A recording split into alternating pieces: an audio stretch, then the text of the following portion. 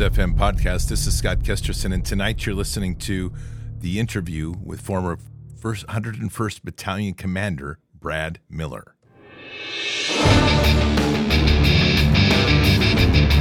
This war is real. Fighting is everything.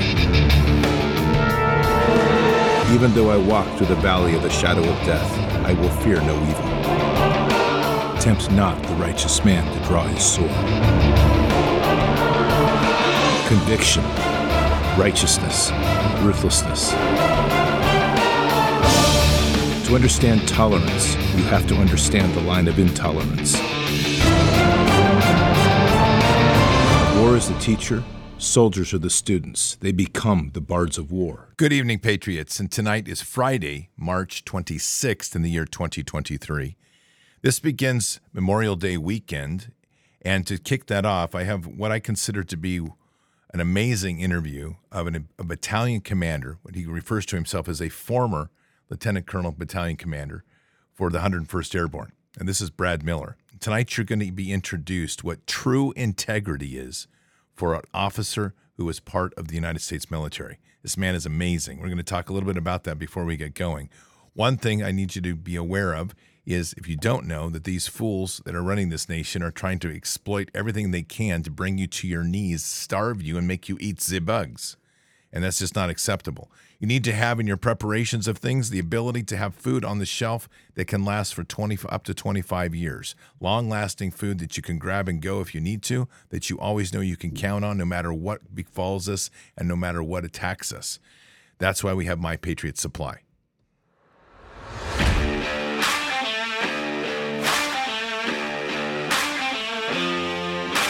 Patriots, you've seen the dire headlines we're facing in the world today. Everywhere you look, things are falling apart. That's why the smartest investment you can make right now is in your family's food security. We've seen supply chains break down, food processing plants burn. We've seen animals cold because of so-called viruses. The reality is you might not be able to find food when the next disaster strikes. Imagine a moment in the future where grocery stores could be empty, roads closed, and trucks won't be able to make deliveries. When that happens, you need emergency food in full supply. That's why I urge you to grab a 3-month emergency food kit from My Patriot Supply, the nation's largest preparedness company. When you order today, you'll save $200 on each kit you need. Having these kits means your family will stay fed while others stand in food lines. Don't delay. Order your 3-month emergency food kit today and save $200 per kit. It's easy to order. Go to preparewithbards.com. You'll get fast and free shipping too. Preparewithbards.com. Do this today. You won't regret it. Preparewithbards.com. Patriots, before we begin tonight, I need to give everybody a bit of context on some things that you may or may not be aware of, but it's important to appreciate what you're going to hear tonight. Former Lieutenant Colonel Brad Miller was a West Point graduate. Now, to understand that, first of all, West Point is what is supposed to be the hub of all of our future regular Army long-term leadership in this nation. That's where we build the legacy of leadership, typically is out of West Point. On top of that, he was a battalion commander for 101st Airborne Rockisons. If you aren't familiar with the 101st Airborne, go do some history in World War II. Their legacy is unbelievable. And this is the Screaming Eagles. They are of legend. And so as an officer, to have gone through West Point and then to get a command as a battalion commander ahead of the 101st Airborne Rockisons, I'm going to tell you right now, that's one of the highest levels of accomplishment, of a career achievement for a younger officer. In Lieutenant Colonel, though, he's not young. He's been in 19 years. But as a officer that's still out of the GO, general officer rank, that is a huge thing.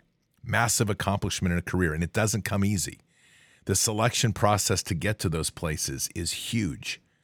And so you have to appreciate these things to understand what I'm going to say next. This amazing man, an American patriot, came to the point when they rolled out the clot shot, said he was not going to take it, didn't trust what he was hearing, didn't agree with the mandates. When they tried to relieve him of his command of 101st Airborne battalion commander, he resigned his commission. What does that mean?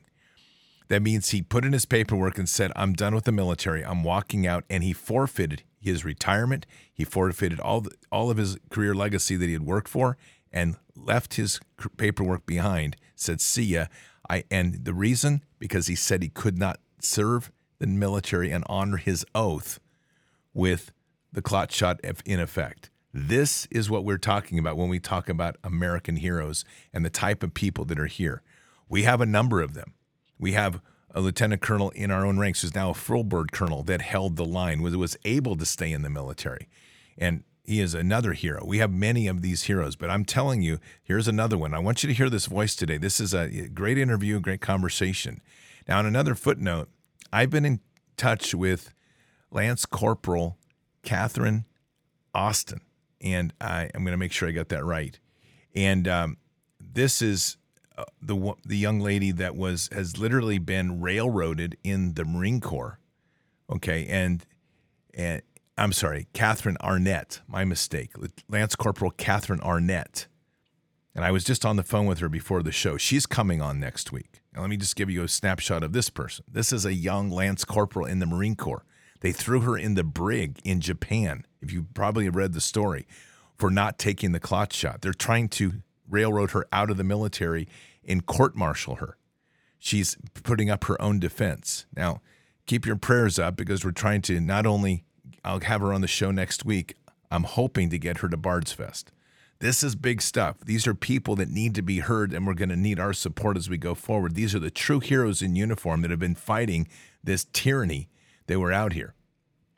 And so we need to stand together, both whether you're in service or out of service, whether you're in the military, out of the military, however that comes. There is a core of us that are patriots, that are standing, and it's going to take this core to take this nation back. So patriots, with that said, one last little bit here, which is always important, is to make sure that you have your home defense plans in place. Keep your skills up, keep them sharp. You never know who's going to come knocking at the door. Patriots, right now, many Americans are feeling powerless. The economy isn't stable, crime continues to plague our communities, and those in charge don't seem to even care.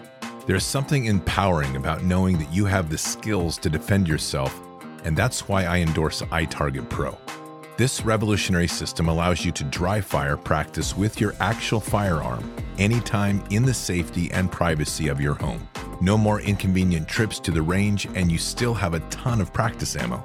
Just download iTarget's proprietary app, load the laser bullet into your firearm, and start your training experience. Improve muscle memory, increase reaction speed, sight alignment, trigger control, and more. iTarget Pro comes in all the major calibers, including .223, so that you can stay sharp with almost any firearm. Save 10% plus get free shipping with the offer code BARDS, B-A-R-D-S, when you go to itargetpro.com right now. Again, 10% using your promo code BARDS plus free shipping when you go to itargetpro.com. Don't rely on the government to make you feel safe. Empower yourself with iTarget Pro. That's the letter I, targetpro.com. itargetpro.com. Offer code is BARDS. I think one of the things that I hope everybody takes to heart, I think you'll hear it in this interview as well, is there are great men and women in uniform and out, okay? We have a very difficult time right now sorting out kind of the good from the bad that's in the military. And there is definitely a core of really bad leadership in our military that has sold this nation out, straight out. What you're going to hear a lot of tonight is the perspective to understand that there's a big core of these people that are just weak. They just follow orders, they don't question them, and they're not paying attention to what's going on. What we're looking for to lead this nation are the bold leaders. Those that have stayed in, fought the system, and managed to continue so they work solidly within, and those that have held the line against tyranny as they are now fighting the system to bring forth truth and ultimately set themselves free. So former Lieutenant Colonel Brad Miller, he was, as I say, former battalion commander for 101st Airborne. Such an amazing honor that he held, a legacy that he holds, and the greatest thing he's now known for is standing up for the oath. There's no higher honor or glory for this nation. Patriots, let me introduce to you to an American hero. Here we go. Well, Patriots, today I'm really honored to have former Lieutenant Colonel Brad Miller on, who is the battalion commander in his last station for the 101st Airborne. Now, to understand this, as before we get into this conversation, this is a man who's a West Point graduate. He was one of 2 battalion commanders that were relieved after the mandate was put in DOD for his refusal to put that clot shot in his body, and ultimately resigned on principle. This is a man of integrity. This is a man that, quite frankly, we just don't have enough officers like him, and it's a great honor to have him on today. So, Brad, welcome to the show. How are you doing? Hey, thanks so much for having me on. I really appreciate it. Thanks for everything that you're doing, and I'm happy to be here, and I'm happy to stand shoulder to shoulder with you in this fight. Boy, it is one, isn't it? And I'll tell you, this is insane. Let's start with some of your background and then kind of walk us through what happened, and then we kind of get a context to where we're going on this craziness. Yeah, sure. So I graduated from West Point in 2003. So I'm actually coming up on now what would be 20 years. And then at about the 18-year mark of my career, I was selected to be a battalion commander. I was a battalion commander in the 101st Airborne, which was exactly where I wanted to command. I got my first choice for kind of, when you put in a wish list for where you'd like to command, I got my first choice for the battalion that I wanted to command. So everything was going well in my career. And I took command in the summer of 2021. So June to be exact. So if we just look at the timeline of what was going on then, the mandate would come out in August. So I took command of the battalion in June. And I mean, I very much understood exactly what I was walking into. And I very much understood that I was probably going to be on borrowed time. So then 2 months later, of course, the mandate goes into effect. It was no secret. I mean, I had informed my direct boss, which would be the brigade commander, and then also the division commander, which would be the general of the entire 101st Airborne. I had been very upfront with both of them and had let them know that under no circumstances was I going to take the shot. I did not take the shot. I was relieved of command in October of 2021. And then a couple of months later, once I realized that the Department of Defense was not going to walk this back, they were not going to, come to their senses, as it were. And so I just decided that, you know what? I don't think I can be a part of this organization any longer, regardless of how close I might be to retirement and the pension. I don't think I want to be here any longer. And so I submitted my resignation. And in my letter of resignation to the Army, I said, I believe that this is malfeasance. This is misconduct that is being perpetrated against the service member. And I believe that my continued service would amount to an unspoken endorsement of what is going on. And I'm not going to do that. And I feel that my values do not align with the values of the senior leadership of DOD. So, here's my resignation. And so when I left the Army in September of last year, I left with a little over 19 years of active service. So 19 years, 3 months, and 15 days. Wow. I mean, and I mentioned it to you before the show, that's really just so underhanded as well, because literally, I know you were forced into that position, but nonetheless, they just basically ripped you from your retirement as well, from all of those years of service. Yeah, I mean, it's a pretty crazy situation. I mean, so if you really look at and again, not that this is all about me, this is about, in a much wider perspective of what's going on. But in my case, so I lost my command position because I was relieved, right?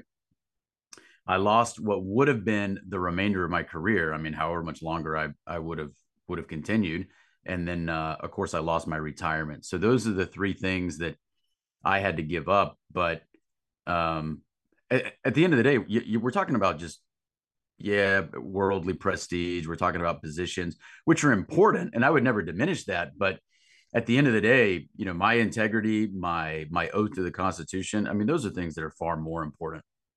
I agree with you. And I'm saying this complimentary, but also just in a reflection here. This position you've taken is not only rare, but unfortunately, it's almost scarce in this day and age when we're dealing with such a threat like this. Yeah, I would. And I'll tell you, it's also been unpopular. I did not win a lot of friends by taking the stance that I did with my peers who are still in the military.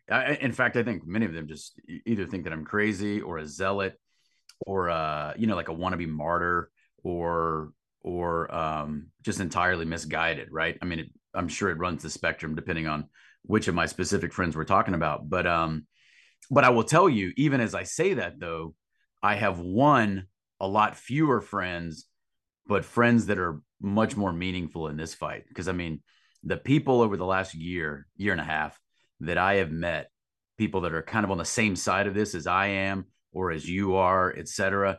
I mean, these are tremendous, tremendous, tremendous people. Now we're on the minority, right? But I mean, just incredible people that I've met, just incredibly courageous, just moral stalwarts. Many of them just very strong Christians. So that has been incredible to see.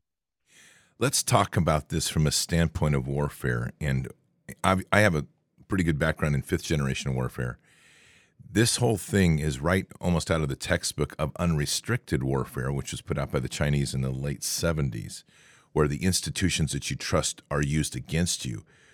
What's your thought on this? How did this corruption and mindset get to where it was just a blind acceptance of something that we now know, even through DMED data, that this shot is literally causing huge harm to our service members?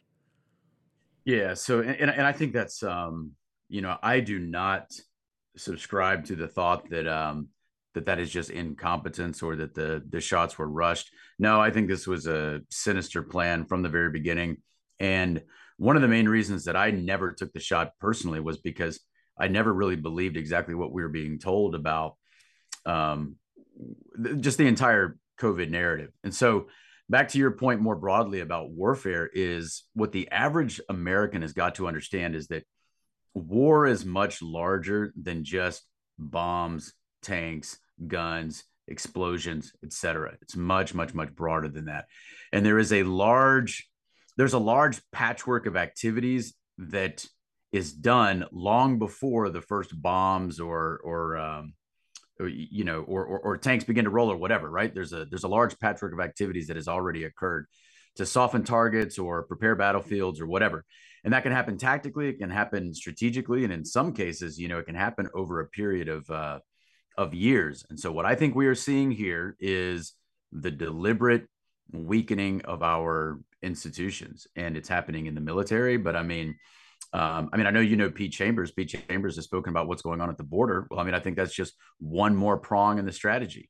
Our medical establishment has all but completely collapsed. I mean, people are losing faith in it. I think that's a prong in the strategy. What's going to happen with the economy? Is that another prong in the strategy? So it's a very comprehensive strategy that is being done to weaken our institutions, weaken America as a nation, and then weaken Americans as a people.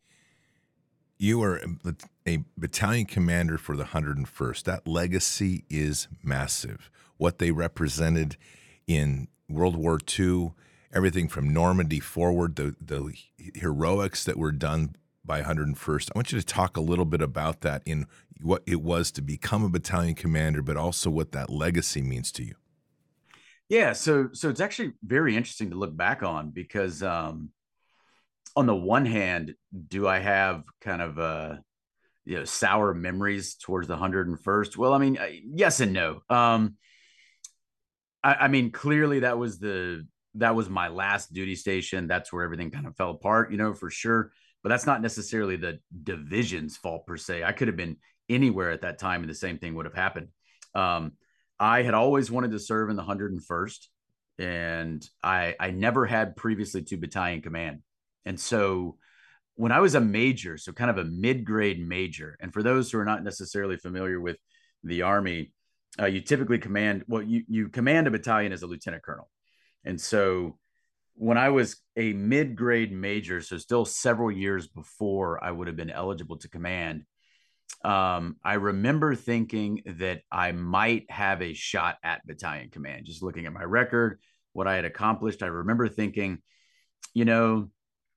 if I get the opportunity to command a battalion, I would like to command in the 101st Airborne Division, because it has just a very illustrious history. It's one of the more storied divisions in the Army.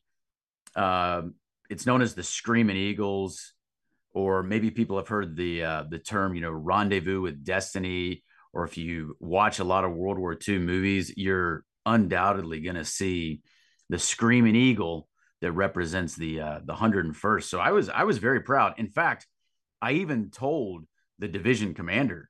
I even told him when we had a conversation. This was just before I was going to be relieved, but he knew my position. He knew my position on the shots, and we had a one-on-one conversation in his office, and I told him, if this is how my career ends, then so be it, because I am exactly where I wanted to be. I am in the division that I wanted to be.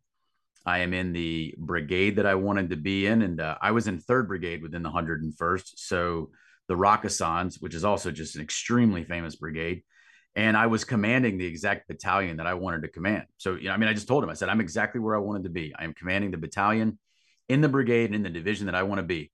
And so if I got to throw my cards on the table, and if this is how it all ends, then so be it. It's pretty amazing. I'm really impressed with the line of integrity that you're holding, and I think what's more disturbing to me is how few have gone that way. I'm trying to just dissect that a little bit from the officer's point of view. How did we get to be a place of compliance within our officer corps rather than the boldness and righteousness of standing on the moral foundation that our military is supposed to be on? Yeah, that is the question. That is the question. How did we get to where we are now? And I think about this all the time. And I created a Substack fairly recently, and I've started writing a couple of pieces. And so a lot of this is just my own thoughts, and I muse on this or that. But that is one of the questions that I constantly ask myself. When I went through West Point, one of the most foundational lessons that they would teach all the cadets was through the honor code, right? And therefore, it was imbued within you that you will have integrity. You will have honor. You're not gonna lie. Like you're not gonna live a lie. Um, and then you get into the army, and you learn the army values, and that's supposed to be inculcated within you. And you are taught that, hey, leadership is not always going to be easy. These things are taught. And then we get into a crucial set of circumstances like our country is in right now. And we see, unfortunately, that even within our military, where we prize courage and integrity, and yet we see a lot of individuals that are they're faltering when it comes to either one of those. It's just incredible to see. But however, I have to say that at the same time, though, we see these cases. Now, they're very, very, very few in number, but we see these cases of these other individuals that are just exhibiting extreme courage. And I'm not talking about me. I'm talking about the private out there, or, depending on your branch of service, but the individual out there who may be 19 or 20 years old and may only have a year or a little over a year of service, was really good at their job. They really liked this. They thought this was what they were going to do for their career. For them to stand up, and many of them did, for them to stand up, I will tell you, they were probably staring at more adversity than I was. That's very hard for some of these young troopers that withstood immense pressure from their leadership and still stood strong. And I've met some of those individuals now just through everything that has happened over the last year and a half. So in light of seeing the vast majority of our officers that failed, and I'm just going to call it what it is, to see these other examples of extreme courage, in some cases from some of our really young service members, that has actually been very encouraging. The rank of a lieutenant colonel, it's interesting what I've been witnessing. I talked to Pete Chambers about the same thing. It has literally been the lieutenant colonel band of leadership in this military that has really held the line on this. And I can list a number of others, many you don't know, or you may not know, but my point is some are even still in service that have held that solid line going, there's no way I'm taking this shot. What is it about that rank? I find this fascinating because the 06 is in the World War II model. If you want to take even I think there's a great scene in Saving Private Ryan where literally you have captain speaking to colonel, and it's literally that bridge between the leadership and the battle captain. the lieutenant colonel rank now has suddenly emerged as this, I'm going to use the term battle captain, with enough visibility on the bigger picture and yet the focus on the troops and the preservation and protection of the soldier. What is it about that rank? Yeah, so very interesting question, and one I've also asked myself too, because if you look, okay, so let's start at the top. So if you look at our general and our admiral ranks, basically virtually none of them have come out. Now you have some retired guys who've come out and been on the right side of this, but for those currently serving, virtually none. Then you come down to the 06 ranks, so colonels, or if we're talking about the Navy, captains, extremely few. There are some, but I mean extremely few. So come down one rank, which would be your lieutenant colonels, or again, if we're talking about the Navy, it would be your commanders. And there haven't been many of us, but there have been some. There has been just a very strong coterie of a couple of individuals. We mentioned Pete Chambers earlier. He's just one of them that have been extremely strong, kind of carrying the banner of freedom. But above that rank, for whatever reason, they are virtually unaccounted for. Now, there are a few, and I do know a few that were colonels and are now out or in the process of getting out, but they are very, very, very few in number. So let's speak about lieutenant colonel and kind of what that means in the Army, because in light of this discussion, or in light of that question, there are some interesting things that we can point to. So as I was coming up through and I was being selected for battalion command, the chief of staff of the Army actually put forth an initiative in which he wanted to change the way in which battalion commanders were selected. And so they created what they were kind of colloquially referring to as like an NFL combine, but for battalion commanders. And so you would go through this assessment course. It was called BCAP, the Battalion Commander Assessment Program. And every battalion commander, or every prospective candidate, had to go to Fort Knox, Kentucky, and go through this assessment. Now, I was stationed in Korea at the time, so I had to travel from Korea to Fort Knox, Kentucky, in order to go through this assessment. And the reason that this assessment was developed was because the chief of staff of the Army said, we got to do a much better job in selecting battalion commanders, because battalion commanders are really where that rubber meets the road. You're a seasoned guy. Typically, by the time you're commanding a battalion, you're at about the 18-year mark as an officer. But you're still kind of low enough that you typically still know your soldiers. So I'll give people an example. So my battalion was about 550 soldiers, and then I had another 150 or so that kind of belonged to me administratively, but that I really had like day-to-day command of, about 550. So while I didn't necessarily know, and I was only in command for 4 months, so while I didn't necessarily know every single one of my soldiers in extreme detail, I knew my soldiers and they knew me. You can still do that as a battalion commander. It's much harder as you go up, and you're just in much larger commands. So when you take that, when you look at this level of command that the Army says is super critical, and they decide that they're going to revamp the way in which battalion commanders are chosen, it is interesting because it highlights how the Army feels about battalion commanders. But then when you look at it within the context that you mention it, it's also just as interesting, because it seems to be that above that rank, these guys, and I mean, I hate to use the term sold out, but just for lack of a better term, it just seems that these guys, they're too far gone. So either too institutionalized, too worried about their pensions, feel that they can't do anything, they can't speak out. I don't exactly know what it is, but a common refrain that I hear from some of these guys is that, well, I'm glad that you're doing it, but I can't do it. And I have no sympathy for comments like that. For someone who tells someone like me, I'm glad you're doing it and you're right, because I've heard people tell me things like that, or I've heard of cases where people tell other people that are on our side things like that. And I just kind of have no sympathy for those that say, I'm glad that you are doing what you're doing, but I can't do that. Yeah, it's a pretty amazing moment that we're in, especially looking at the ranks that have been really active. You mentioned like the private. There's also the Spec 4 Mafia that has been very active right now and revealing a lot of stuff. What happened to our sergeant majors? I think this is one of the things that has really stunned me.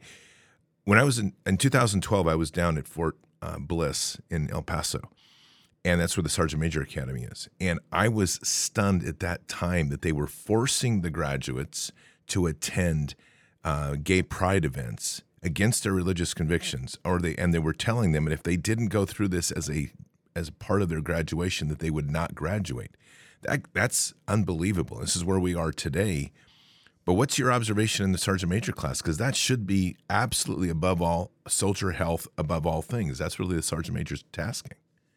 Yeah. So if people are curious about what a sergeant major's responsibility is, I'll tell you, if people don't necessarily have a reference point of being in the military themselves, if you've read We Were Soldiers Once and Young or even seen the movie, you will see there kind of a great encapsulation of the relationship at the battalion level between a battalion commander and a battalion command sergeant major. But you're right.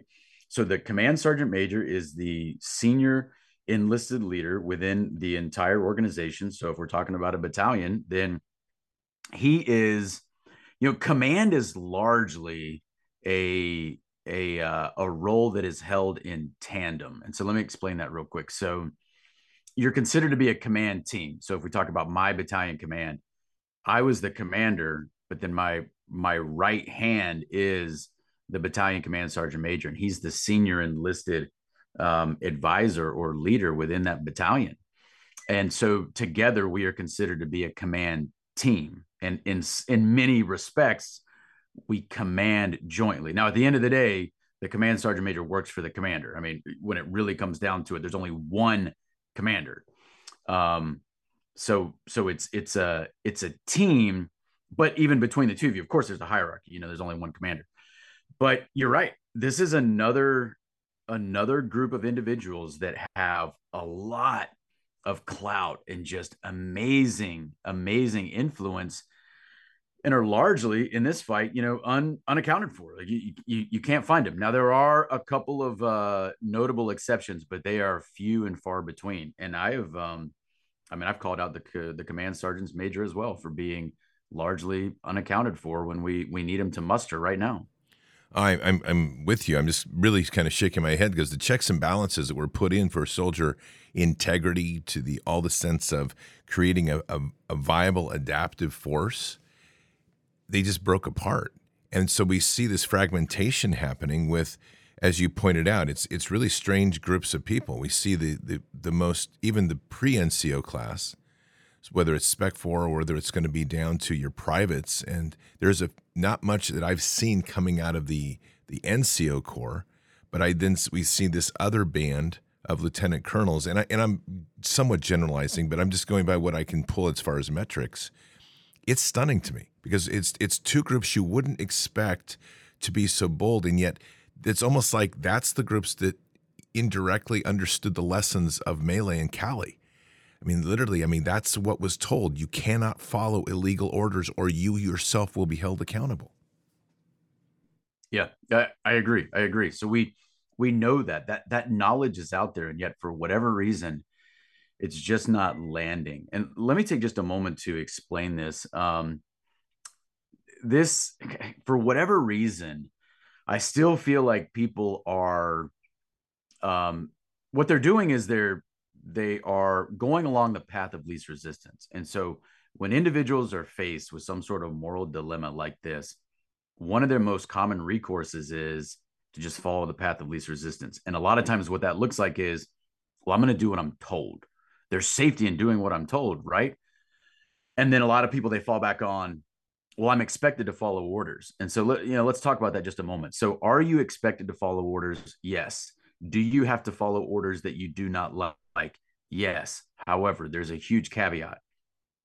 You are not expected, and in fact, you are expected to disobey orders that are illegal, immoral, unethical, unconstitutional. Now, I understand that sometimes there's going to be some interpretation there as to what actually constitutes an illegal order, et cetera. I'm not saying that this is easy, but in the military, it is institutionally recognized that you are not an automaton. You're a thinking individual. We place a premium on having thinking individuals. You're expected to reason through, not so you can willfully disobey. Again, you cannot choose to disobey an order just because you disagree with it. Like if you disagree with a tactical order that you have received, what's your recourse?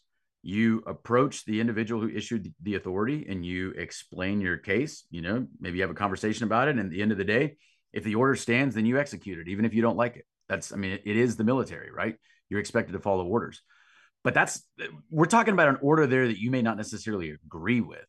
But if it's a legal order, you still have to obey it. When we're talking about orders that are illegal, and it's written into our leadership manuals that if you have to research the relevant material regarding an order to figure out if it is legal or illegal, then you're expected to do that. Leadership in the military, and even more so command, this is not for the faint of heart. If you can't do this, if you can't accept this responsibility, you should never be in command. So you're expected to do some homework. And so what we have right now is we have individuals that I think are just following the path of least resistance. They feel like, well, my commanders, the lawyers, everyone is telling me that this is lawful when it is clearly not, and they've just chosen to go along with that. There's an interesting thing that's coming out of this as we're discussing. I'm just kind of reflecting on this. And we had a unit at AWG, which was on adaptability. And it gets right to the core of this, of creating adaptive thinking, which we had identified as the Dog Squadron, which was concepts and integration. That was one of the areas that we were identifying in the main body force that was literally starting to slide, was creating that adaptive soldier on the ground. And I think some of this is reflective of that. I'm puzzled as to why, because, and I would love to get your thoughts on this. Basic training has struggled with the new soldier for a number of years now. The one who questions authority, doesn't obey immensely. They've had to change even the structure of basic training to embrace that new and adaptive type thinker, if you will, or one who questions authority as a soldier. And yet we are now at a point of obedience rather than thinking and being adaptive. What's your thoughts? Yeah, that's an interesting question, for sure. So there's certainly got to be a balance there within the military. Just speaking in general terms, you want subordinates who are obedient for sure.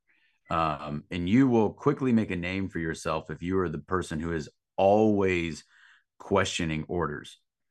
At the same time, though, no leader, at least no leader worth their salt, right, wants unquestioning subordinates. So when I was a battalion commander, or when I've been in other leadership positions, I've always wanted a dialogue with my subordinates. Now, I do not want a subordinate who's going to willfully disobey something, but I do want subordinates to offer a different perspective or have a conversation with me.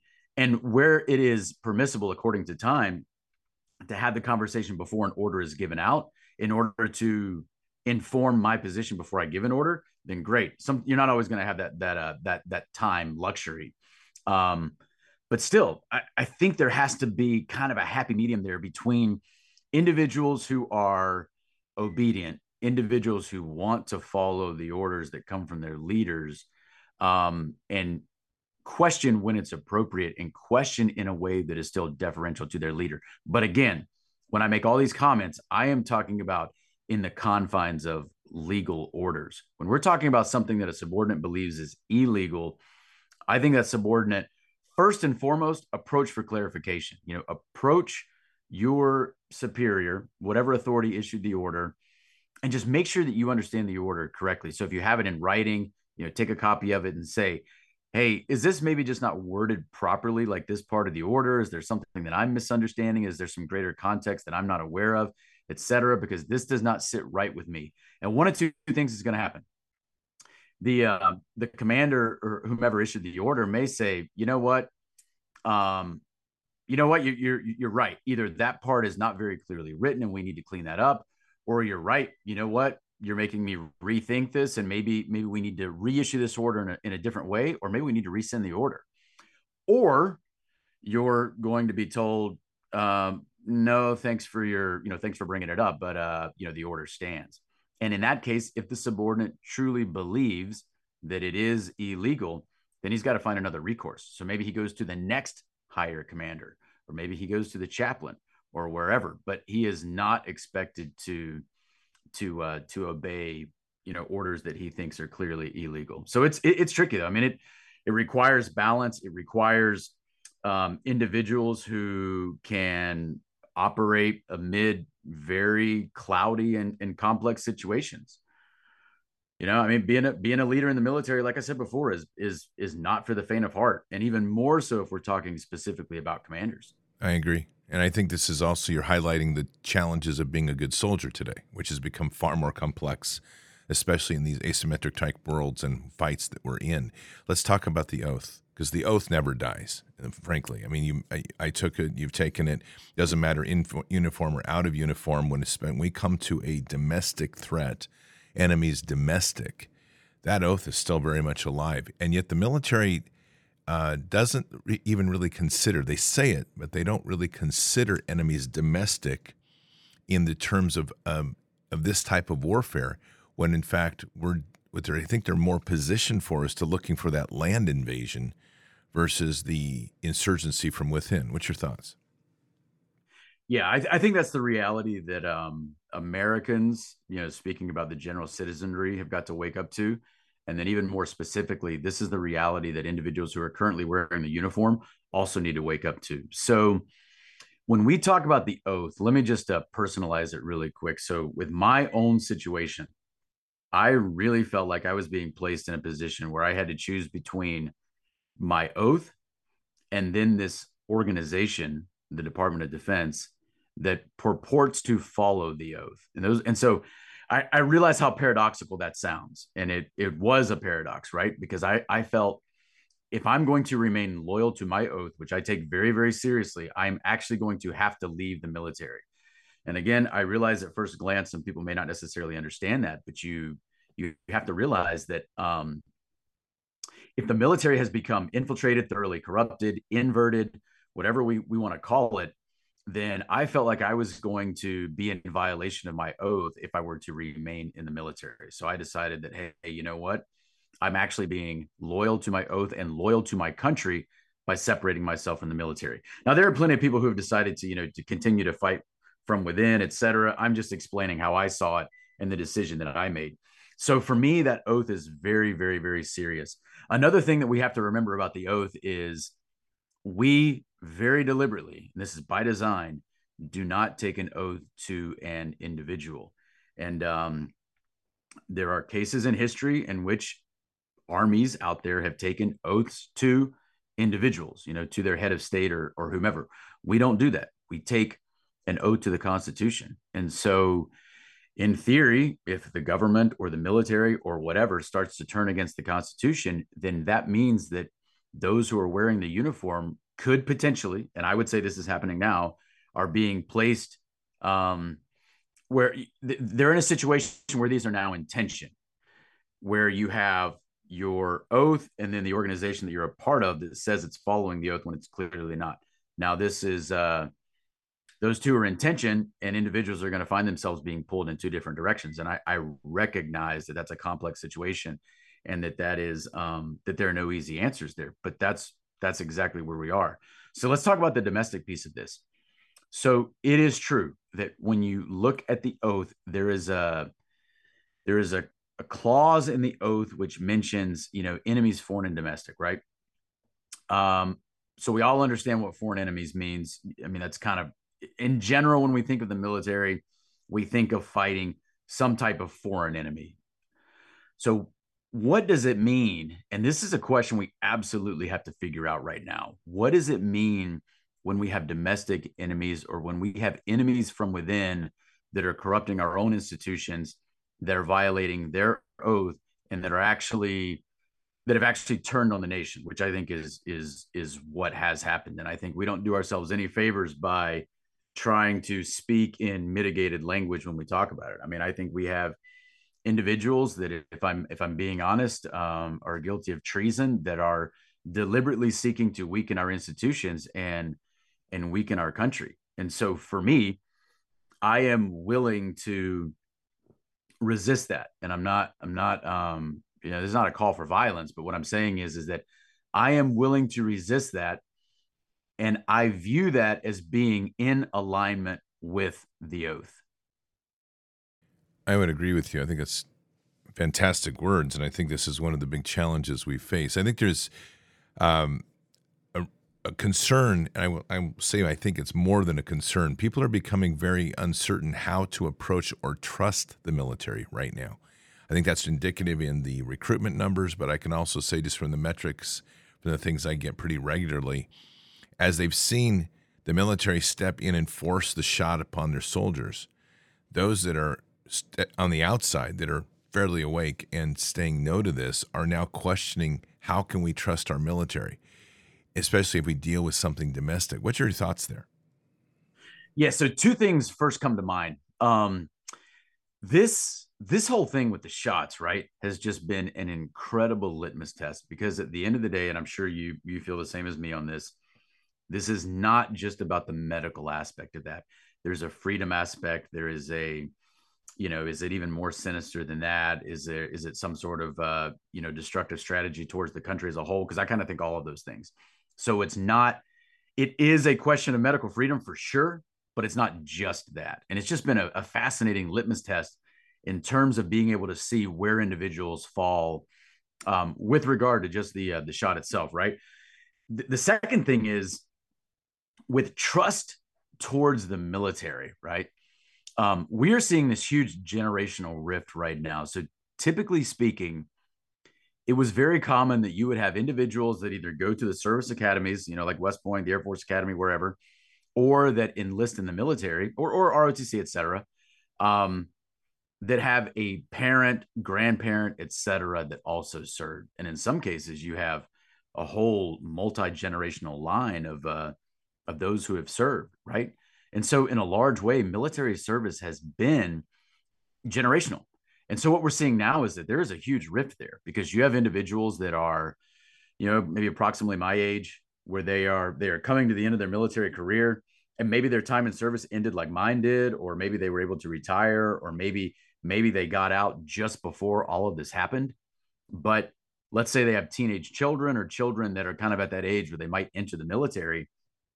And a lot of these parents, not only are they not encouraging their son or daughter to serve, but they are actively discouraging them from looking at the military as an option for what to do next. And that is incredible. And here's what people need to realize. We're already talking about recruitment issues. We're already talking about retention issues because so many people want out. But I would say that the true magnitude of the problem has not manifested itself yet because let's say you have 17-year-olds right now that come from military families that under other sets of circumstances would enlist in the next year or two and now are not going to. But we're not quite seeing that yet. But we will see it in a year or two or three or four whenever these teenagers that otherwise would enlist don't. Here's the other thing that we're not seeing. We're not seeing think about the sergeant or, like in the Navy, the petty officer that is at 10, maybe 12, kind of 13, 14 years of service where they're over that 10-year hump. And under normal circumstances, this person would, of course, just ride out to 20 years. But many of these individuals are so fed up, they're just looking for an opportune moment to go ahead and leave. But they may have not told their commanders that yet. They're just waiting for the opportune moment, which means that signal has not risen yet that, oh, hey, we're getting ready to lose some of these individuals that are experienced. They've got over 10 years, but we're about to lose them 6, 7, 8 years earlier than we would have if they had decided to stick around to 20, which they would have if all of this had not, happened in the last couple of years. So some of these signals have not even risen to the fore yet. We're not even aware of them, but we're going to be aware of them in the next, couple of years. And that's on top of the signals that are already presenting themselves, the retention and the recruitment problems that we are already seeing. What I'm saying is the problem is much larger, and we're going to see that in the next couple of years. We're really back at a Revolutionary War period. and we're starting to see this, I think, in many ways. And it goes to your comment. You said in order to serve your oath, you had to resign from the military. I agree with that. I mean, this is the challenge.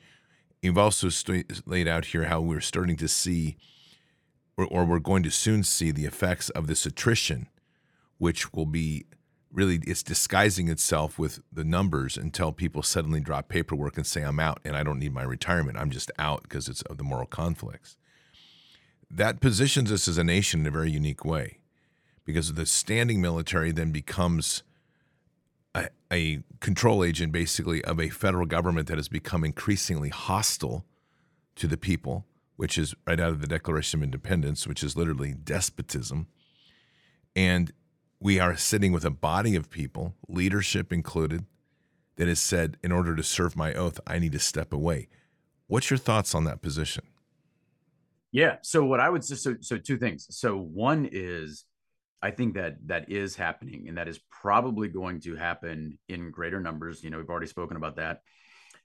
Individuals are going to step away, and individuals are going to feel like they are doing the right thing, and that these are individuals who are patriots, right? So again, it goes back to this paradox that I mentioned before, where it may seem strange that, oh, I'm leaving the military, but I'm actually doing that because I love my country, or because I feel that the call to freedom kind of requires me to do that. So that's one part of it. The other is, you have now this and I don't want people to misunderstand what I'm saying here, but we need to be clear about it. You have these individuals who do have military experience, who are very untrusting of the government. They're now out of uniform, but they're coming out of uniform with all of the experience of what military service means. They know how to organize, etc. And again, this is not a call to violence in any way, but what it does mean is there are people out there that are not going to allow their rights to be trampled on, and have the moral and even the godly courage to stand up, and also have the know-how to do that. If I'm making myself clear, and again, I'm not saying that this is not what I want. It's not what anybody wants. But what I'm saying is that we're kind of approaching a fever pitch in our country, and people just need to recognize how tense the moment is.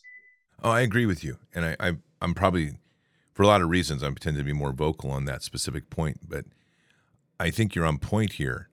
And it is a critical moment that really, where we're having to choose whom we serve. And our Constitution is something that is, those that have given the oath to it, those that believe in it and walk in it, it's right there as one of the sacred documents. And we're seeing it trampled upon regularly, and we're watching the institutions that we should trust turning away from it and willfully giving in. I've worked with enough officers over the time at that 06 and above level that have taken on and embraced the idea of a unified world, a greater global one world order. Some of that's coming right out of their training / indoctrination in the CFR when they do their officer fellowships or whatever, that sort of thing. Some of them, it comes out of whether they get their fellowships at Stanford, Harvard. A lot of this thinking is being put into our senior leadership. And so we're really faced with a real challenge. And I would say that in this moment, one of the things that is to the greatest advantage of the people is that what you just hit on is when you step away from the uniform and you put your feet squarely on the Constitution and our faith in this nation, we create a very adaptive force, loosely put, that has many, many ways of seeing the problem that a very indoctrinated military isn't going to do well with. Unfortunately, we have a lot of timid individuals that are in the military, and I know a lot of these individuals, and they're they're my peers, and they're my friends, and I mean, they're still my friends. Now they are completely wrong on this, and one of the things that I mentioned, that I had a Substack recently, and one of the pieces that I wrote a couple of weeks ago, which I think you mentioned on a show previously, but it was called "An Appeal to Those Who Went Along," and what this was really just a call to courage for in a large way, like people who are friends of mine, to, hey, look at where you are, look at what you have said your entire career that you stand for, and probably have legitimately stood for, but look where you are now. Are your actions in alignment with what you truly believe? And if they're not, then stop just going along to get along and do the right thing. It's not too late to still exert some courage. And another thing that I'll say on that is, and I know you speak a lot about this, so I know you'll know exactly what I'm talking about. But this is when we talk about war, we're in a war that is spiritual first and foremost, and it manifests itself physically, for sure, or through information, as we've spoken about. But it is a spiritual war. We're told that Satan is the prince of this world, and I will say that he has a lot of power and a lot of influence. And I wish that individuals, I don't like to focus on evil, but I wish that individuals would look around them at what's going on in the world and just realize how disgusting, how just morally decadent, and how evil it really is. And if though we be few in number, if we don't stand up and fight against this, it's only going to get worse. I fully agree. I think this is where we're really at a crucible moment in this nation. And you alluded to it earlier about the shot. It's really a threshing floor moment where we really start to see where the true loyalties and proper balance of authorities and beliefs line up. So we have those that have stood against this that are finding, and this is what I think becomes very powerful. They're finding their first and foremost loyalty to Father God, and in their love in Christ. Then comes constitution and family, and somewhat in that order. And this is that group of people is stalwart in where they're standing now. It's like they are not budging. There's nothing that they can be that can persuade them to move, and they make for a viable and dominant force in the battlefield, in my opinion. Though this is a very different type of war than most people in uniform have been trained to see. And I think that alludes to your spiritual warfare principle, but also the fifth generation dimension of this. Do you see that as part of the timidness for some of this leadership? 100%. Yes, I do. So it's incredible to me because these last couple of years that I spent in my career. So I worked, I was as a major, I was a battalion operations officer. I was a brigade executive officer. Later I was a battalion commander, and then even after I got relieved, I worked in the plans section for the division. So I would meet these individuals who, when it comes to their ability to either plan tactical operations or execute those operations, I mean, these guys are just magnificently intelligent. Just their seemingly uncanny ability to just understand the complexities of maneuvering large organizations, against a thinking, feeling enemy, understanding the architecture, communications that it takes to be able to command and control that. I mean, just understanding your intelligence collection enterprise and how to, integrate the movement of your troops with the movement of your artillery pieces, etc. And just an absolute like these extremely smart individuals who are highly skilled cerebral thinkers when it comes to their ability to manage these complex operations, right? And I am singing their praises. Like that is a thing of beauty for people who can do that. But when you have individuals like that who have no moral foundation, then two things come to mind. One, hey, I am impressed by your tactical ability, and that is great. But if you can't fight for what is good, or if you can't be trusted to do what is right, I don't care about your tactical abilities or what else you bring to the table. But secondly, it also means you're ill-equipped for this war that we're in now, where only a portion of it may be executed in what we would typically call, tactics. I mean, there are other modalities of this war that are far more spiritual in nature, in which you may be entirely lacking. That's really well said. What's your assessment of the moral strength and the esprit de corps across the ranks right now with all that's gone on. I can't imagine internally that the focus on woke is going over well, that the consequences of even those that took the shot is, as more and more information surfaces, is going well. We had approximately, very rough numbers, 25% of a kind of an insurgent, anti-constitutional class of leadership in our military. We have a core group of 25% loosely that has stood steadfast into the shot is wrong and we need to preserve what our military is about. We have a 50% center that's probably trying to wait for this thing to blow over or just not get committed. I'm thinking that 50% is now starting to move towards we need to stand with the Constitution more increasingly. What are your thoughts there? Yeah, so I would agree with you. So let's talk about it in terms of what moral injury is. So moral injury, if we define it, it is exactly what it sounds like. So it's one of these invisible injuries that can be kind of hard to diagnose. I mean, remember the struggles that we used to have a generation ago with PTSD and kind of getting that recognized and how you identify it, et cetera. So moral injury is the type of trauma that a person suffers when they commit an act that is in violation of their own moral code, or they are part of an organization and the organization departs from what the organization's stated moral code is, or this individual, witnesses these things that go against their moral code. Now, on a very, very like individual level, anytime you do something that is wrong, you're kind of morally injuring yourself to some degree, just to kind of use that analogy. So let's look at what has happened in our military over the last couple of years. So I would say you have a significant portion of your military population that is morally injured. And some of them are both victims and perpetrators of this moral injury. And I'll give you an example of that.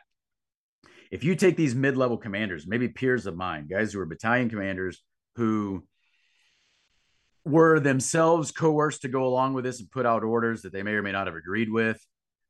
Maybe they didn't even necessarily want to take the shot, but they did because they were a commander. They knew it was expected of them. They kind of wanted to be on the team.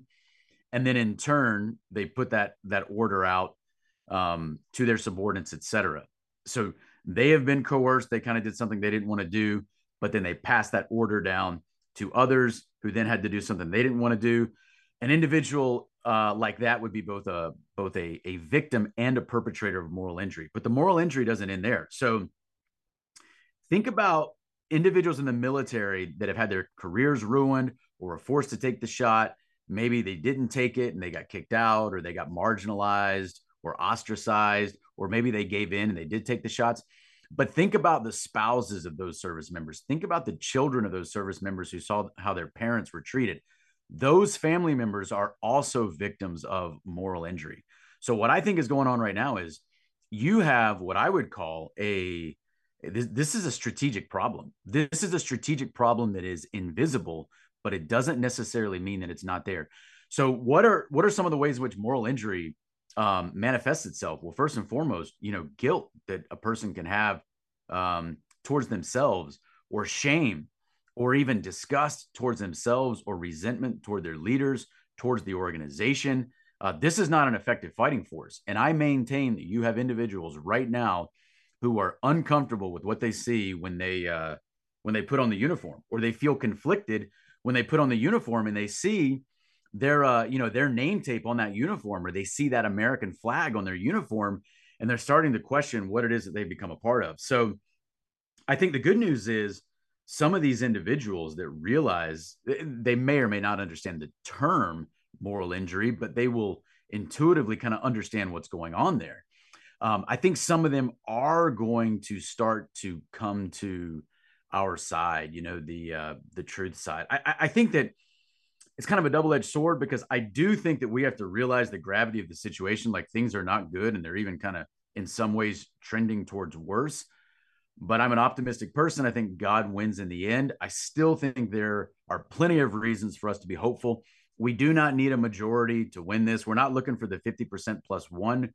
We're looking for the small minority that is extremely active, that is extremely engaged, that is extremely courageous, that puts their faith in God and moves forward. I so agree with you on that last. I think that's just it. I think we get overwhelmed with the imagery and the intentional programming of trying to make people think it's impossible to overcome. And we forget, as God works with Gideon, 300 take down basically a legion, essentially. Yeah, it's a great example. Yes, yes.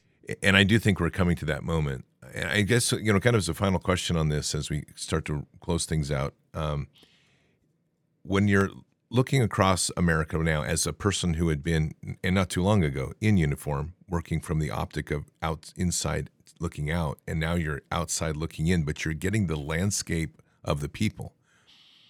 What's your heart telling you? What's that telling you about America? Are you feeling stronger about your oath in your position, or do you feel that we have a greater moral conflict than we've ever imagined? What's your thoughts?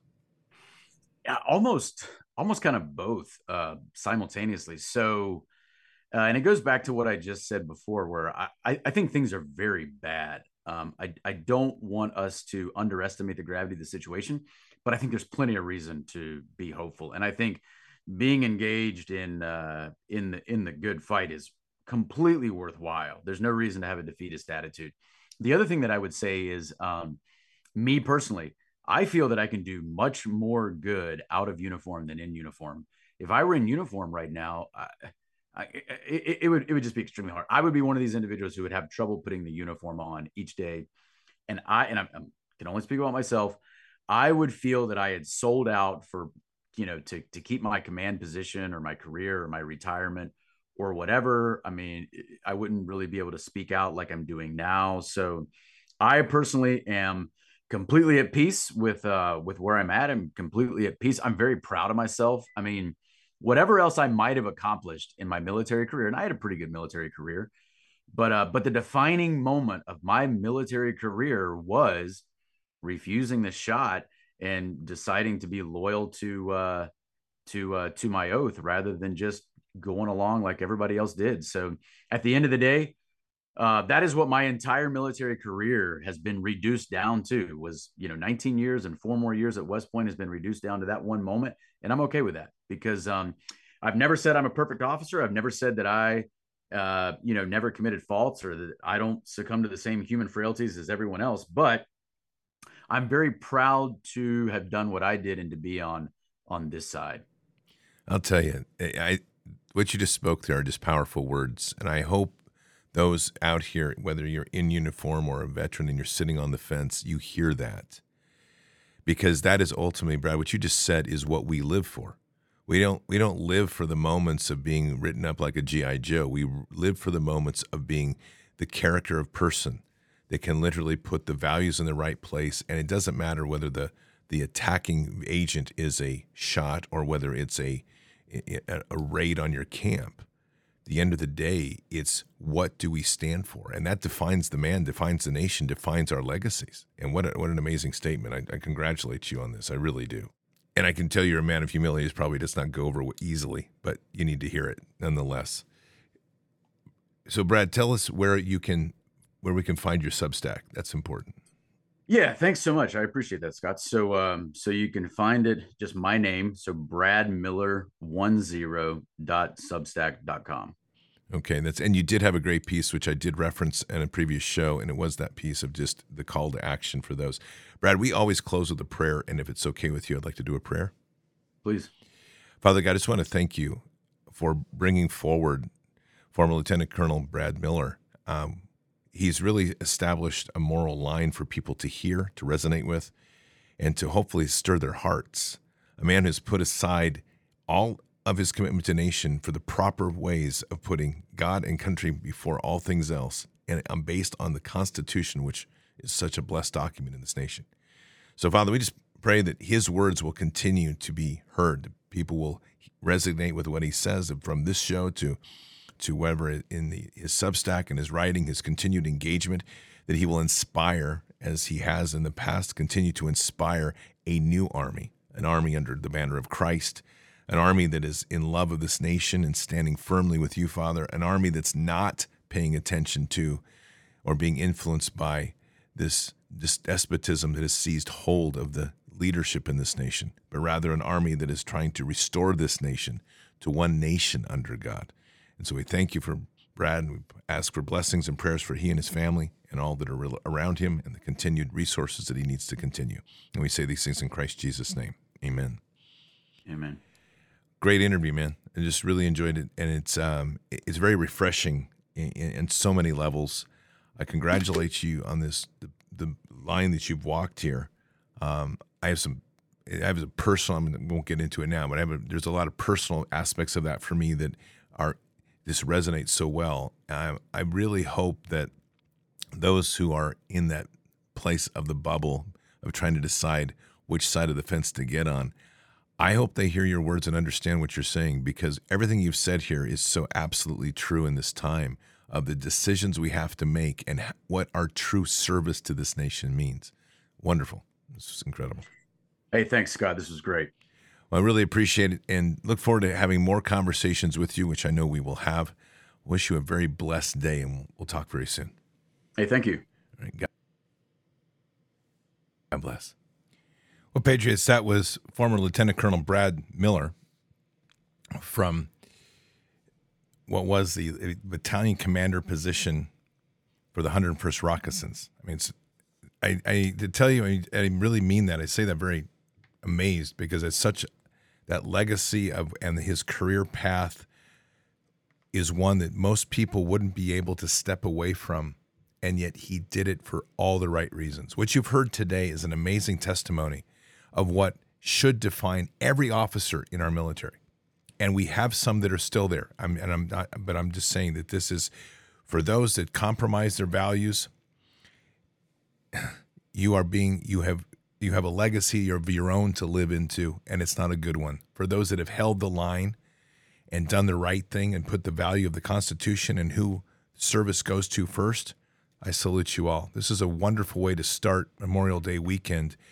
This is the sort of commitment to nation and commitment to oath that built this nation. So I commend Brad. I commend others too. And I am going to just speak to one tonight who was in our chat, and it's Javi. You know who he is. This is another one who has done this fight, and both in the Army and both holding the line. So God bless you both. But Patriots, this is the type of leadership that is there, that our nation was built on. So take this interview with a great deal of hope. There are great men and women out here that are fighting, and you're going to hear a lot more from them as we go forward. Keep your head up and your eyes forward. Never bow to evil. Never relent. Always press into the fight. God is with us, and he'll never forsake us. And in the end, God always wins. But we are here in this time, in this place, for just such a time as this. We are at war.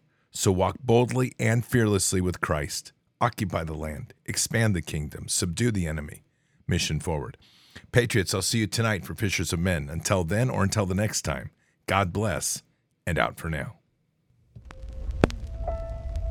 We shall pay any price, bear any burden, meet any hardship, support any friend, oppose any foe, to assure the survival and the success of liberty. Every thoughtful citizen who despairs of war and wishes to bring peace should begin by looking inward, by examining his own attitude towards the possibilities of peace. Too many of us think it is impossible. Too many think it is unreal. But that is a dangerous, defeatist belief. It leads to the conclusion that war is inevitable, that mankind is doomed, that we are gripped by forces we cannot control. We need not accept that view. Our problems are man-made, therefore they can be solved by man, and man can be as big as he wants. No problem of human destiny is beyond human beings. Man's reason and spirit have often solved the seemingly unsolvable, and we believe they can do it again. Surely the opening vistas of space promise high costs and hardships, as well as high reward. So it is not surprising that some would have us stay where we are a little longer, to rest, to wait. But this city of Houston, this state of Texas, This country of the United States was not built by those who waited and rested and wished to look behind them. This country was conquered by those who move forward, and so will space. We choose to go to the moon in this decade and do the other thing, not because they are easy, but because they are hard. Because that challenge is one that we're willing to accept. The energy, the faith, the devotion which we bring to this endeavor will light our country and all who serve it. And so, my fellow Americans, ask not what your country can do for you, ask what you can do for your country.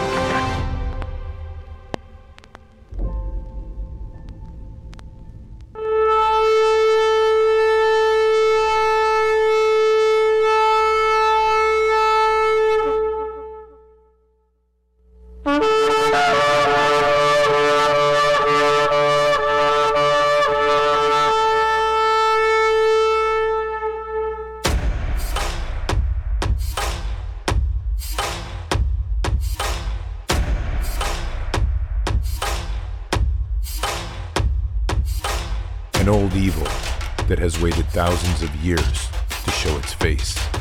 It has only one intent: to destroy God's light and to enslave. It has no scruples. It has no rules but one: to win at any cost. But we will never bow, for we are the remnant that will hold the line. This is war. We fight. We push. We climb. We never give in. We become the nightmare that evil didn't know could exist. We pray. We stand. We live by the words, "In God we trust." We fear nothing. We are the light that can never be extinguished. We are patriots. We are the digital army that will help deliver God's wrath.